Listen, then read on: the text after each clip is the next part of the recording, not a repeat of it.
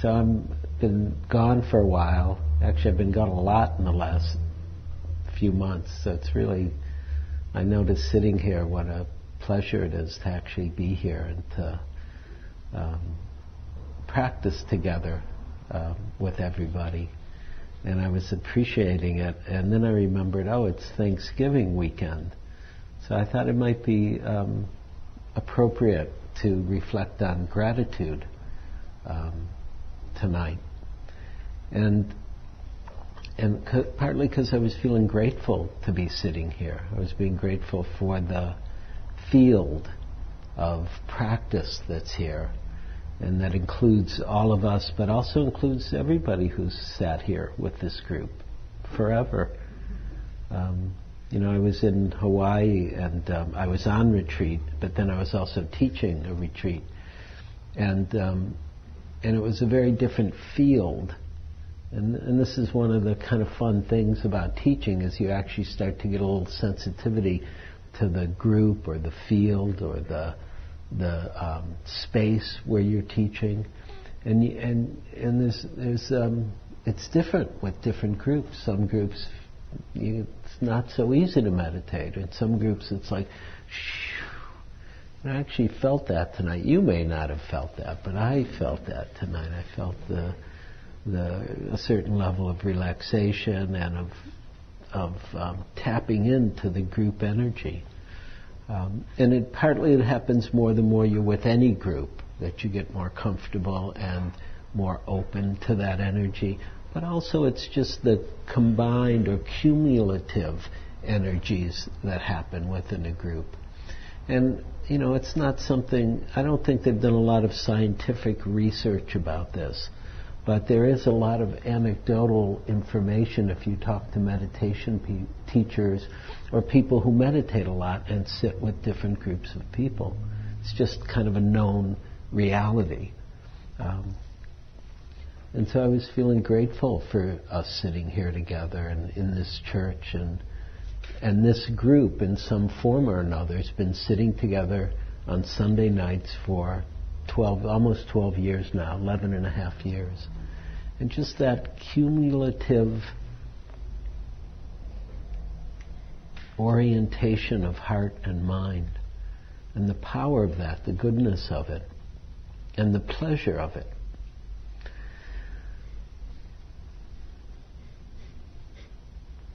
I was also regretting a little that I didn't think about gratitude before I came here particularly, because I have a really great gratitude talk that I could have given if I had the talk with me.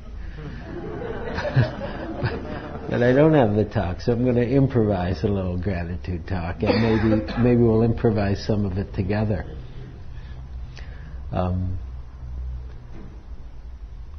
When I think about gratitude, one of the things, let me give a little context first in the Buddhist tradition. In the Buddhist tradition, there's not much said about gratitude. It's more of an implicit quality of heart than an explicit quality of heart.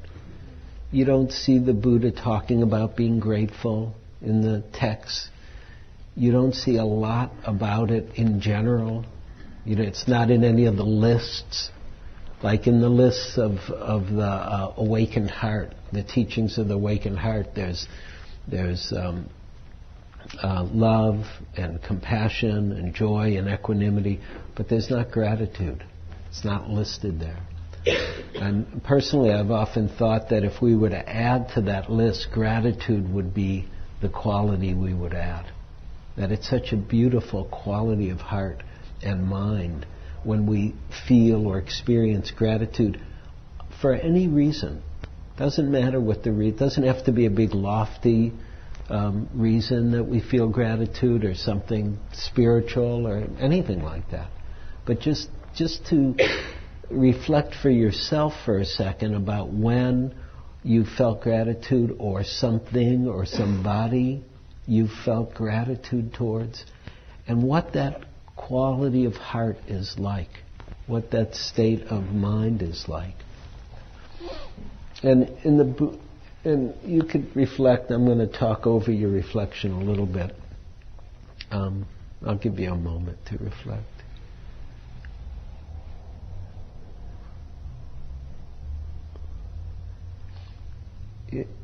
In the monastic tradition, the one place that I see gratitude is that generally, in most of the Theravadan tradition, if you're a monastic, if you've taken robes and devoted yourself in that way to the Buddhist tradition, then once a day generally you'll give thanks for what are called the four requisites. And because a monk or a nun lives very, very simply, they don't have much. And they don't do much, actually, right? They're not like going out to the movies and grateful for a good movie, or, they don't do entertainment. I'll actually tell you a funny little story that happened recently. Kind of highlights this in a certain way. I was, just since I've been back, I was talking with Thanissaro Bhikkhu, who actually we have some free books of his over there. We just have a few left. I'll bring more next week. And I was chatting with him. We hadn't talked in a few months, and we were just checking in and just, kind of, how are you? And I'd asked him, and he'd called a number of months ago, and I was really bad at getting back to him. And so I was getting back, and, how are you? How you've been? What are you doing? And he was telling me what he's been doing. He'd been on this panel, and there'd been this argument about faith, and he didn't get in the argument, but he got really inspired to write about faith, so he's writing about faith, and he's doing this, and he's working on this, and he's working on that, and he's telling me all these things he's doing, and then all of a sudden he says, "So, what are you working on?" And this, I was very innocent, and I'd just come back from Hawaii, where I was on a retreat, but also it was a retreat where I could play, so I was doing a lot of playing. I was swimming and doing other things. I said, "Oh, I've been working on my golf stroke, because I'd never been golfing before, and somebody took me golfing, so I was like really interested. Oh, how do you hit the ball?" And there was this dead silence.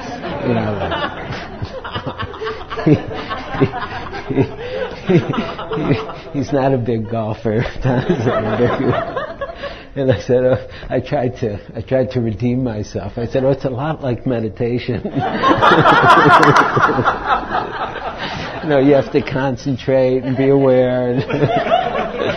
But so if you're monastic, you're not going golfing or swimming or, generally there's especially, and it's different. There's some fluctuation or variation depending on which tradition you're in.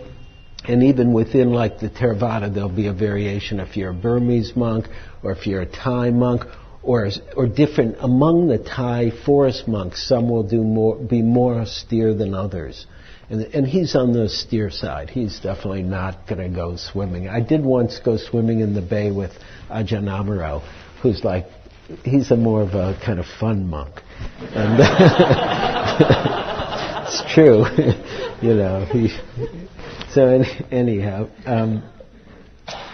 and so the monastic world is very, very simple. But every day they give thanks for food, clothes, shelter, and medicine. And these are the four requisites. These are the four things basically needed to live, and that they have as monastics.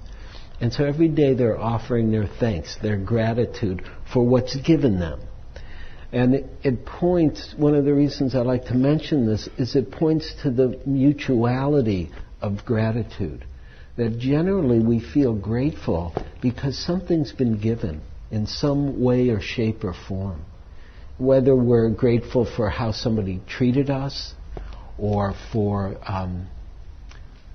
maybe it's a performance we saw, beautiful dance or theater or music, and we're grateful for how it's impacted us. Something's been given. Often we might be grateful to people because of what we learned from them, teachers sometimes, friends, from the kind of attention we're given.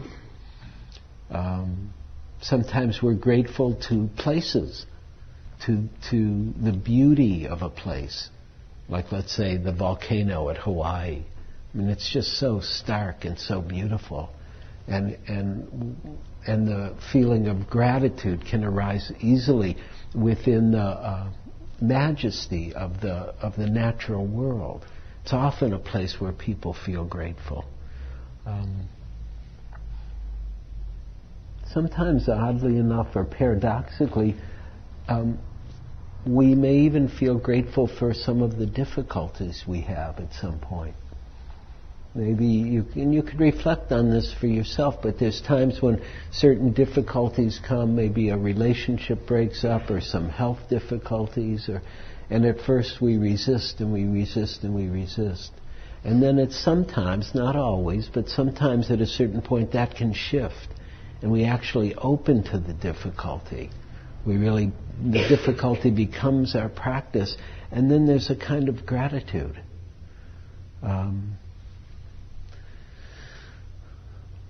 People, places, things. Sometimes we're really grateful for the things that we have. And I mean things that bring us pleasure or joy. Sometimes we're grateful for bicycles, our bikes. I like to ride my bike, and I love one of my bikes. It's a great joy and appreciation and gratitude. Gratitude for the design and the technology and the whole creative process that human beings can create really good things, beautiful things. And it might be different for other people. Some people might love computers and be grateful for that, or some people may love, furniture, grateful for that design. And I hope you're reflecting as I talk about what it is you're grateful for, or where do you recognize your own gratitude?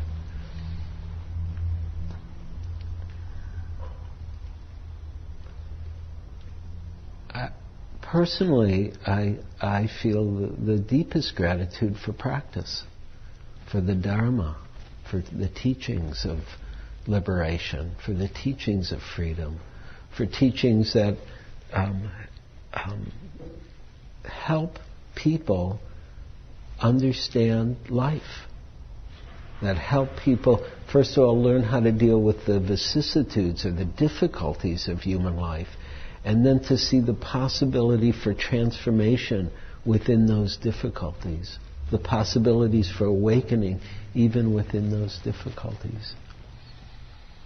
And so sometimes, and I want to be careful here, because gratitude can get a little, a little Pollyanna at times. And so I'm not talking about, we're supposed to feel grateful every moment, although that may be possible. But that would probably indicate a lot of freedom, a tremendous amount of freedom. But just in general, to begin to recognize gratitude and what we're grateful for can help bring a certain level of balance to our heart and mind. And some people take on gratitude as a practice. Like they simply reflect once a day, okay, what am I grateful for today? Well, it was a shitty day here, and it was hard here, and this was a drag. Oh, but this was really beautiful, or this was really good, or this was really pleasurable, or delightful, or satisfying. Or, if you're really having a hard time, this simply wasn't suffering, this, hour or moment.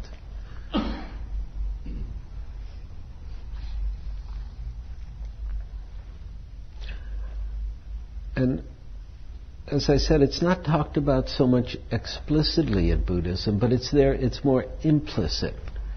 The monks and nuns acknowledging every day just the simple reality of what they have: clothes and shelter, food and medicine. Just that simplicity of what we need to survive.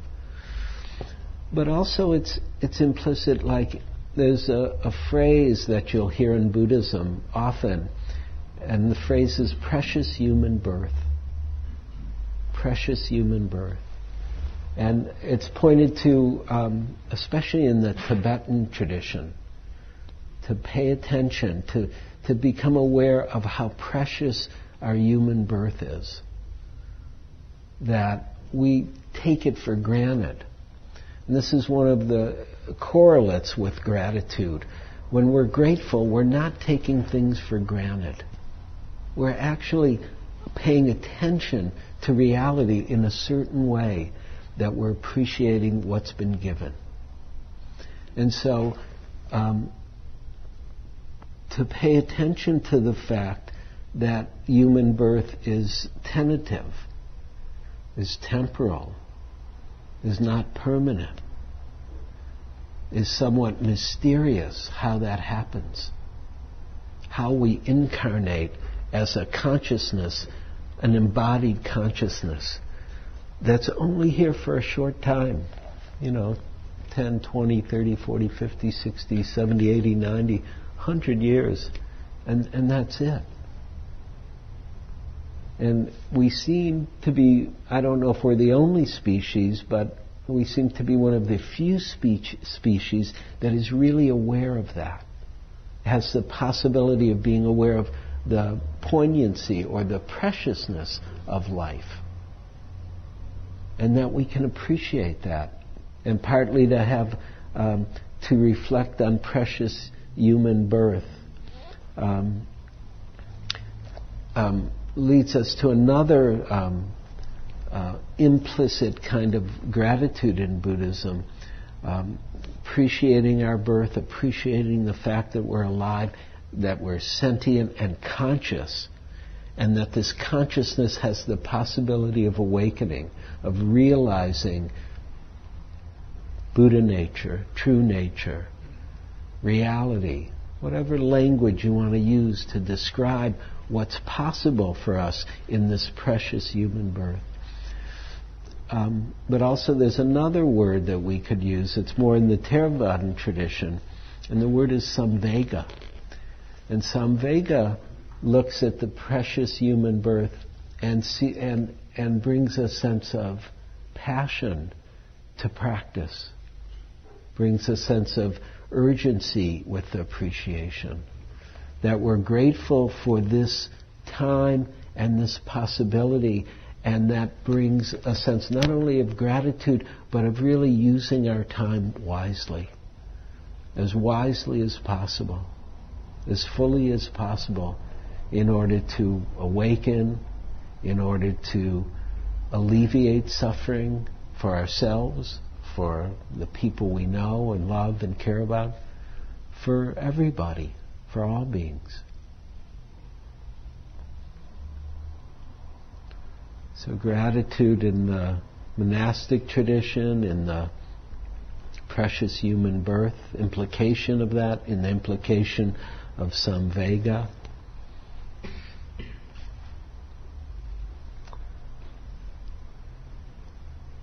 And there's a kind of gratitude that can also come, that I often feel, which is about lineage, which is about our connection to human beings. Not just the human beings who are here now, but human beings who for at least 2,600 years have kept this certain flavor of human wisdom alive. That it's really human beings just like us, with the same motivations, the same fears, the same hopes or dreams, the same questioning of reality, who have kept the Buddha Dharma alive with their effort, with their practice, with their sincerity. In the various cultures in India and Southeast Asia and Burma and Thailand, Sri Lanka and China and Japan and Tibet, Bhutan. And then here in the West,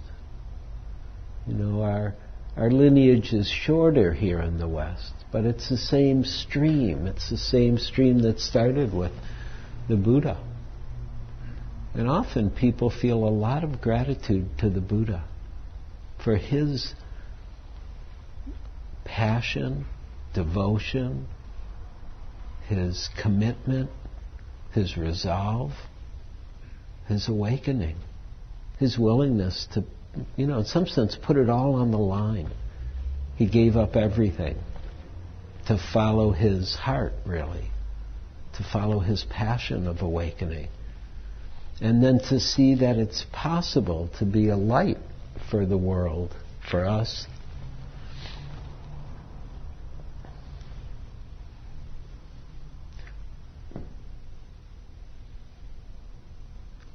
And it's interesting, personally, when I think of people, it's not always that lofty.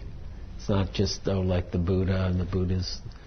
You know, in the talk that I wrote about gratitude, it was actually, I wrote it after Allen Ginsberg died.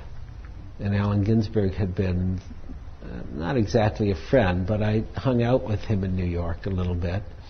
And actually, I first saw him in Detroit when I was 16. He gave a poetry reading at a kind of beatnik place in Detroit, the Artist Workshop. And then when I moved to New York, I spent some time with him and around him, and he had a big influence on my life. And when he died, I just felt how much gratitude I had for Allen Ginsberg, for his for what I call his lion's roar. The Buddha's awakening is called his lion's roar. But Allen also had this great lion's roar. He was quite willing to be real his whole life, quite willing to say the truth of how he saw things. And the poem Howl especially had a really big impact on my life. Quite freeing. And the poem, if you don't know the poem begins with him speaking the truth of the suffering that he and his friends, the beatniks, suffered as they tried to find reality in America in the 50s, which was a very strange era and wasn't such a truthful era. There was a lot of personas, a lot of falseness, and they were looking for what was real. And so you read about their suffering and the difficulty they had. And it's really the poem is written like a jazz piece where it's riff after riff after riff after riff, variation on the same theme of the suffering that was happening as they, in the beginning, just to give you a little taste, he says, I saw the best minds of my generation destroyed by madness, starving, hysterical, naked, dragging themselves through the Negro streets at dawn, looking for an angry fix. And then he goes on to describe them. He says, I think the next line starts, angel-headed hipsters looking for that ancient heavenly connection in the dynamo of night. I'm messing it up now, but something like that. So what he's describing is the suffering as they're looking for reality, as they're looking for awakening, as they're looking for the connection to the numinous, to God, to the divine, to Buddha, whatever words you want to use. And then the second section, he talks about the cause of the suffering. Moloch, he calls it, Moloch. Destroyer of man, the creation of concrete, and the whole industrial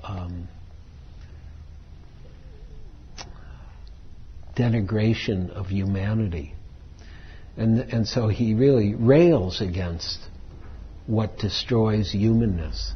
And then the third section is very personal. It's about his friend Carl Solomon, who the poem is dedicated to. And Carl Solomon's in a mental institution, and it's really Allen's roar of compassion. And so the cadences are, the refrain of each cadence is, I'm with you in Rockland, I'm with you in the mental institution, I'm with you in Rockland, you know, where you've lost the ping pong. I wish I had the poem. I can't remember it. You've fallen into the abyss in the ping pong of your mind, something like that. I'm with you in Rockland. And it's his love of his friend and his care, his compassion.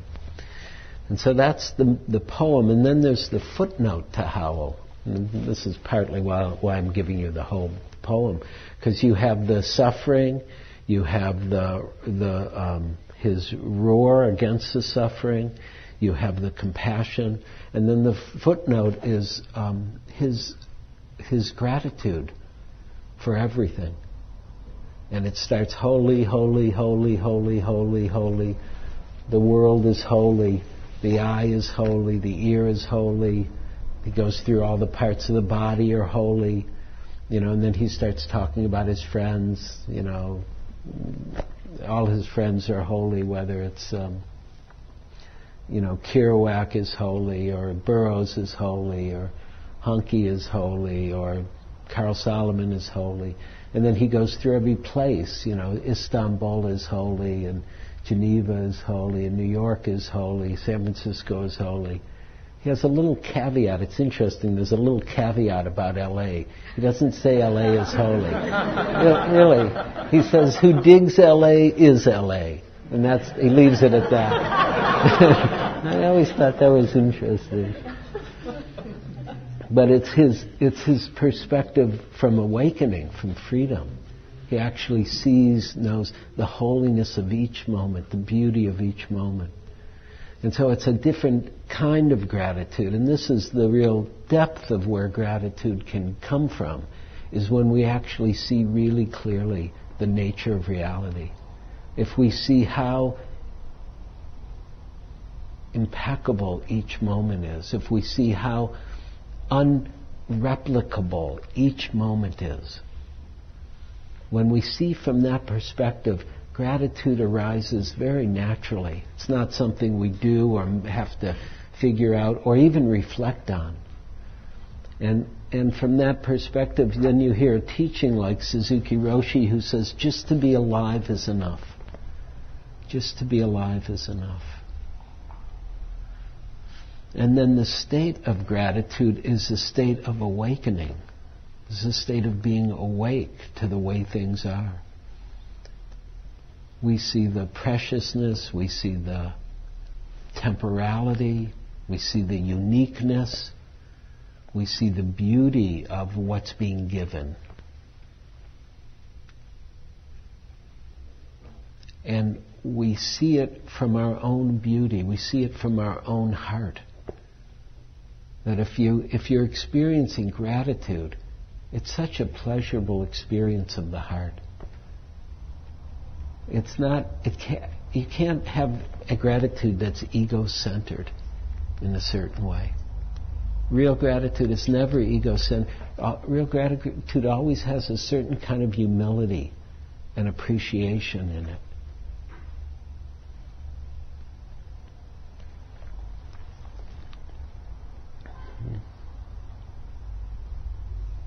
And often, in very deep states of gratitude, people will weep, and it can seem confusing. Why did the tears come? And I think it's something about how deep we can feel the beauty of our heart, and that from that depth, the tears are just part of it. The poignancy is part of it.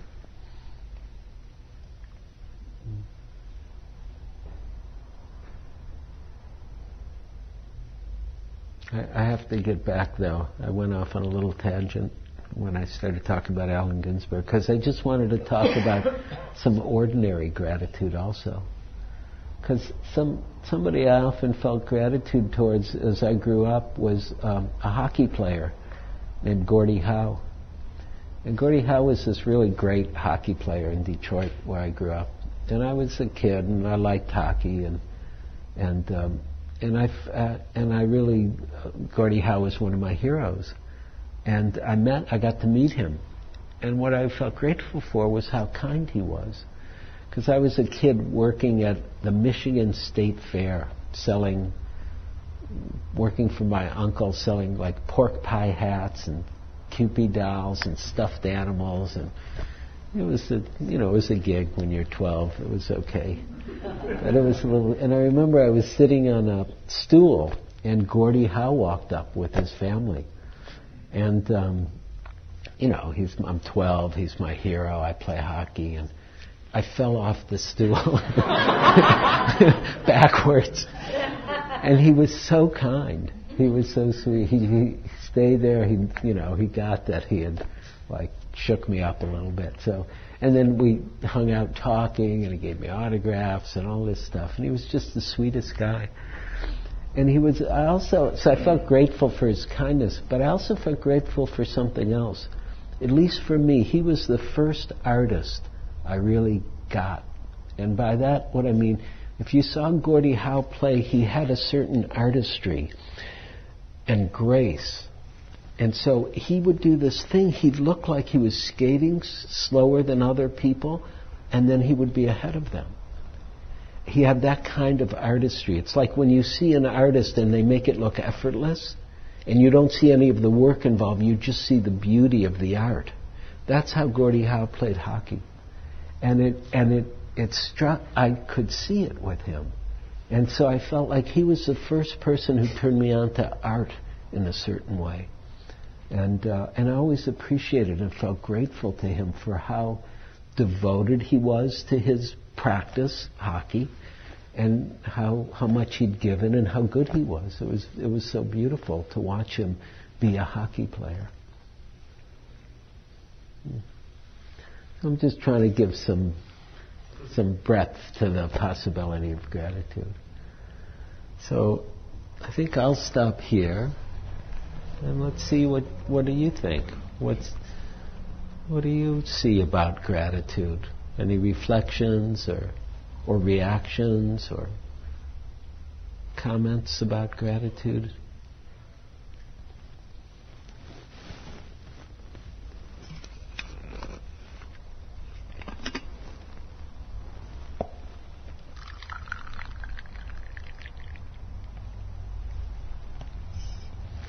Please. I was just sort of wondering if you could talk a little bit more on what you were saying about making difficulty the practice. It's about making difficulty the practice. Difficulty is the practice. Really, truly. You know, part of practice is to learn the skills, the meditative skills to find a place to work with difficulty that allows it to release. And by release, I mean, doesn't necessarily change the outer circumstances, but that the inner circumstances, the inner holding, the inner reactivity, the inner judgment doesn't have its thrall, doesn't hold us in its thrall. And then what's released is our intelligence, our heart, our kindness, our compassion, our wisdom is what's released in order to deal with the vicissitudes and the difficulties of being a human being, which are, as you know, ongoing and, you know, multi-layered and varied and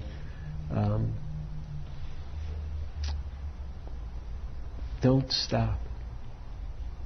And so the freedom that is possible is not that we're going to fix anything particularly. That may happen along the way. That's always nice when things work out. But that we can find some inner sense of freedom, balance, awakening, kindness, in which to live a human life. And live it not only as a human life, but to come to a certain kind of maturity that's sometimes called awakening or freedom or wisdom or compassion. And in that sense, at a certain point, the difficulties, usually it's a little more in retrospect, okay? Realistically, it's like not in the moment when we're really suffering and something's really hard and it's just hard. We're usually not feeling grateful for it then. Later, though, at some point, we can have this sense of,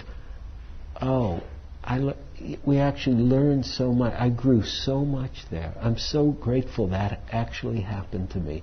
At the time, I never would have said that, right? At the time, no way. I wanted it to go away. I didn't want it to be happening. I had all this resistance, fear, contraction. But then at a certain point, there can be, not always, but there can be this actually gratitude for our difficulties.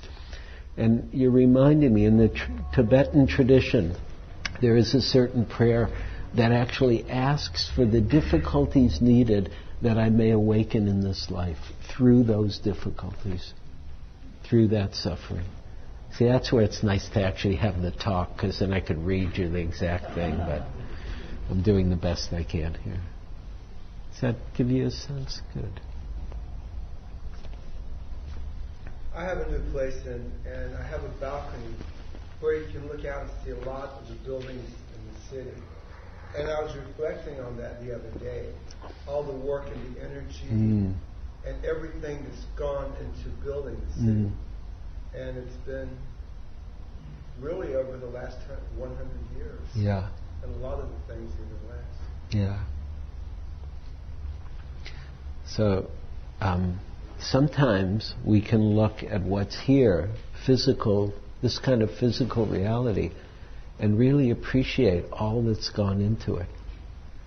I mean, again, it's a very interesting not to take anything for granted. It seems to be one of the qualities that's in play when we're grateful. And so not to take the city for granted, let's say, or even electric light for granted. You know, we so take it for granted.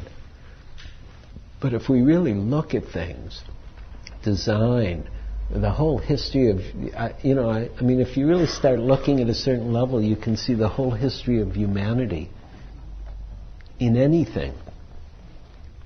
The whole evolution of the human species and what's possible, and the good things that are possible.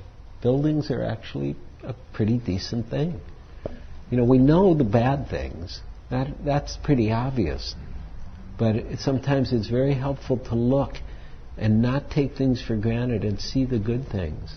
You know, ventilation systems. That's a good thing if you're going to have a building of this size. Or nice wood floor is nice.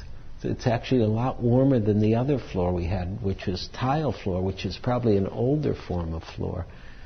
I know in Gaia House, which is one of our sister retreat centers in England, it's a much older building. It has these huge stones as part of the floor, and it's really beautiful. I love it, but it's freezing in there.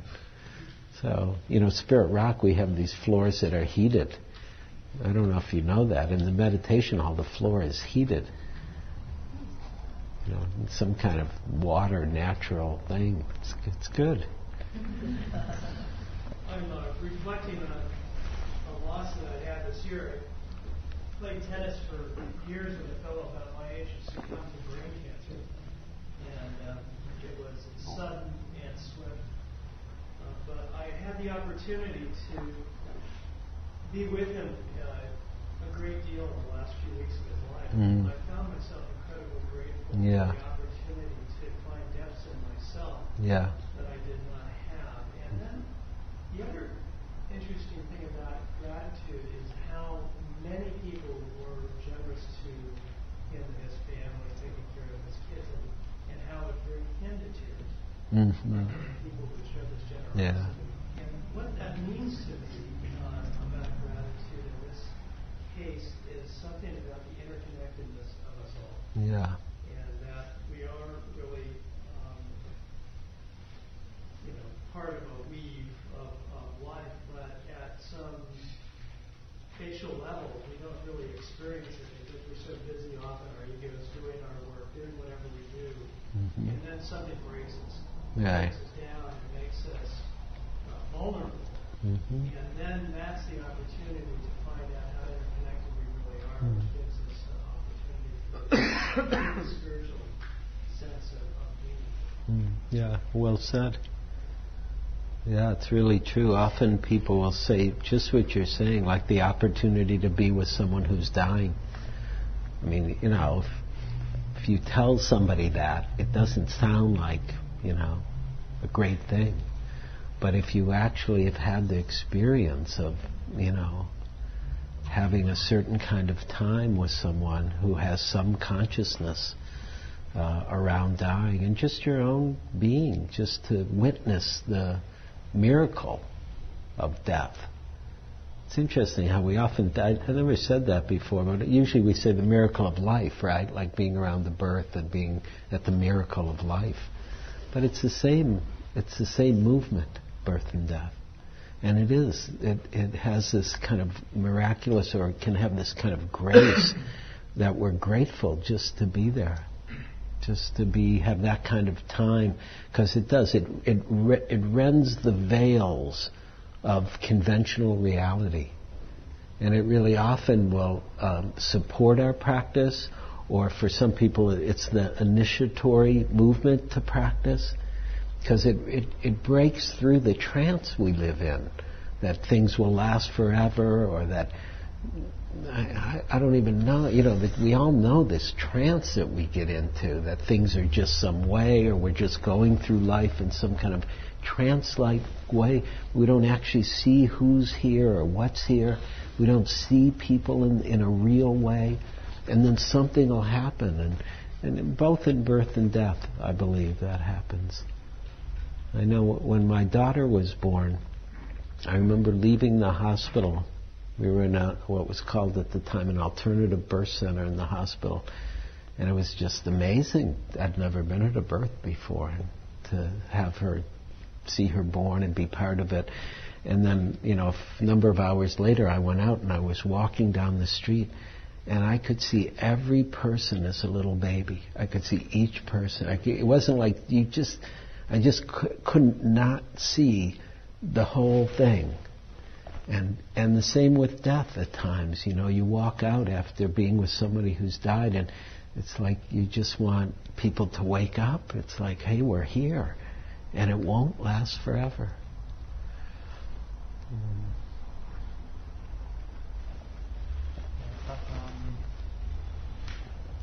Gratitude is definitely a really beautiful quality of the art. Can you speak up a little bit? Yeah. I'll repeat too.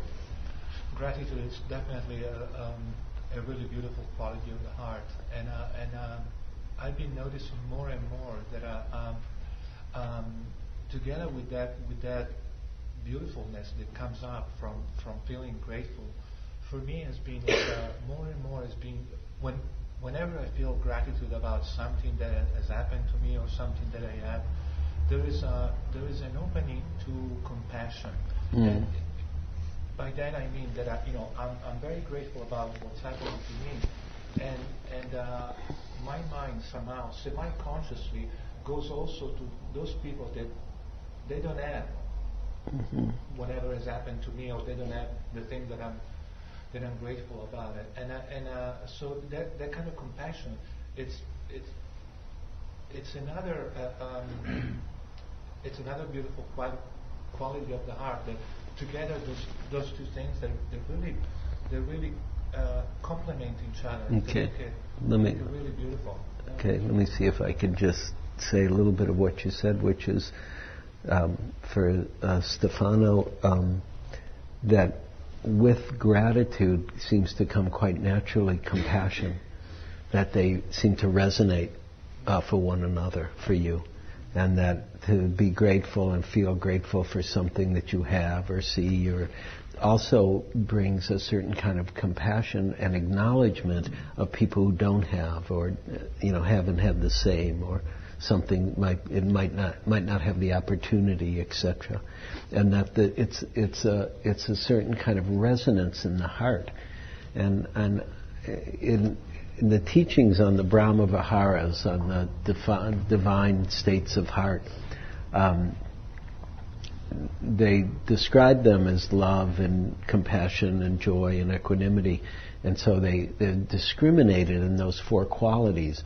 But really, it's still one heart. It just has this morphic quality to express itself in different ways, and I think you're feeling that expression quite fully. And sometimes, at least while I was sitting here, I was thinking about the third Brahma Vihara of joy, mudita, is often called sympathetic joy or altruistic joy. I like to use the word just joy, but sometimes it's also called appreciative joy. And that may be the closest in Buddhism to gratitude, appreciative joy, because there's an appreciation and a heartful love and delight in something. have to say, for me, it is very. I'm like very grateful for like the darkest periods of my life, or the hardest parts of my life, and because of that, like I guess I turned into this, and I turned into. You turned into what?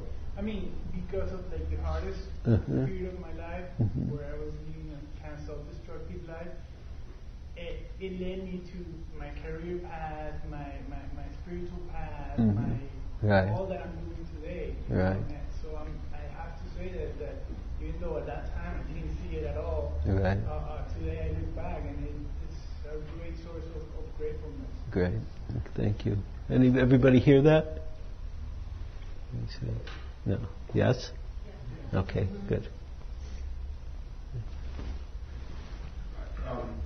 When I tried to get out of the, like, kind of deep in the throes of a drug addiction, it was suggested that I cultivate gratitude as a tool that can help for that. And I was like, well, I already have that. You know, if somebody gives you something, you say thanks before they think you're a jerk, you know?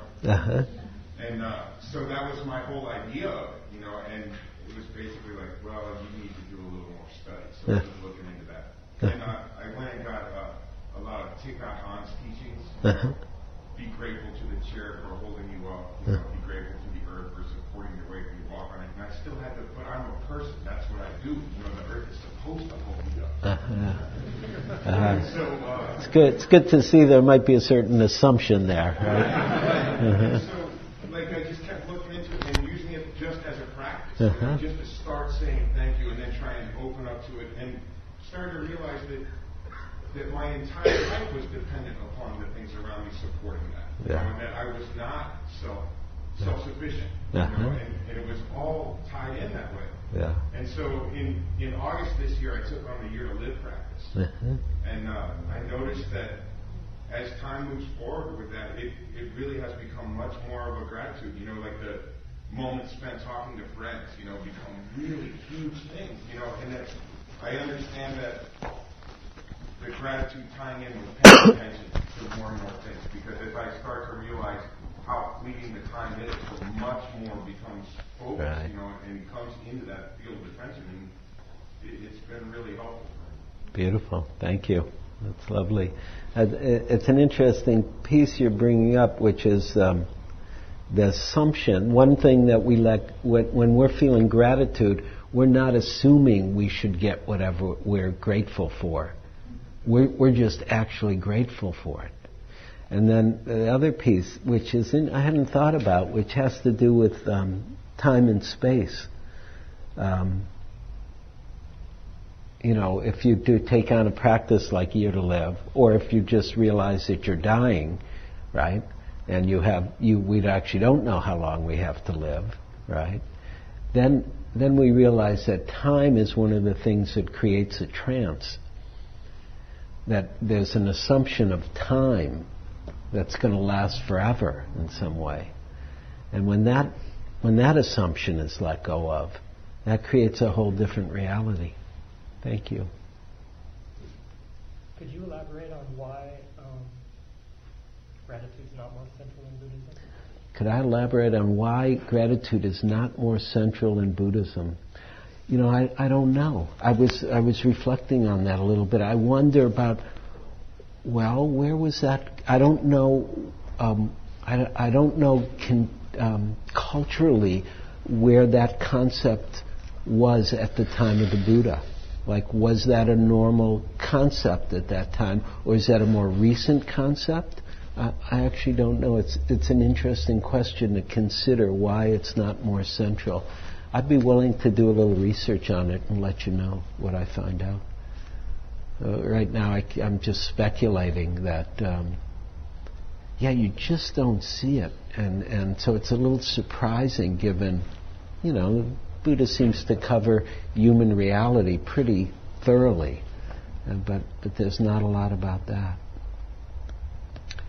Let's see.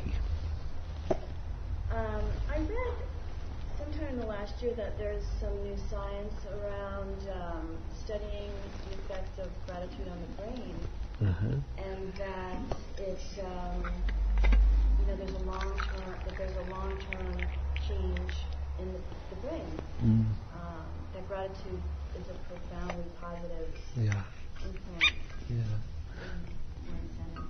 Thank you. So the comment is that there's more scientific study about the effect of gratitude on the brain, and that it's a very positive impact. It's interesting, I'm talking about it because of Thanksgiving, and it's actually so a little confusing to have a holiday. It's actually really nice to have a holiday dedicated to gratitude. But there's something about our history that makes it a little odd, given that gratitude was for the Native American people helping out the pilgrims and all that kind of stuff. And then, I don't know, my mind's just went there. Thank you for listening. To learn how you can support the teachers and Dharma Seed, please visit dharmaseed.org/donate.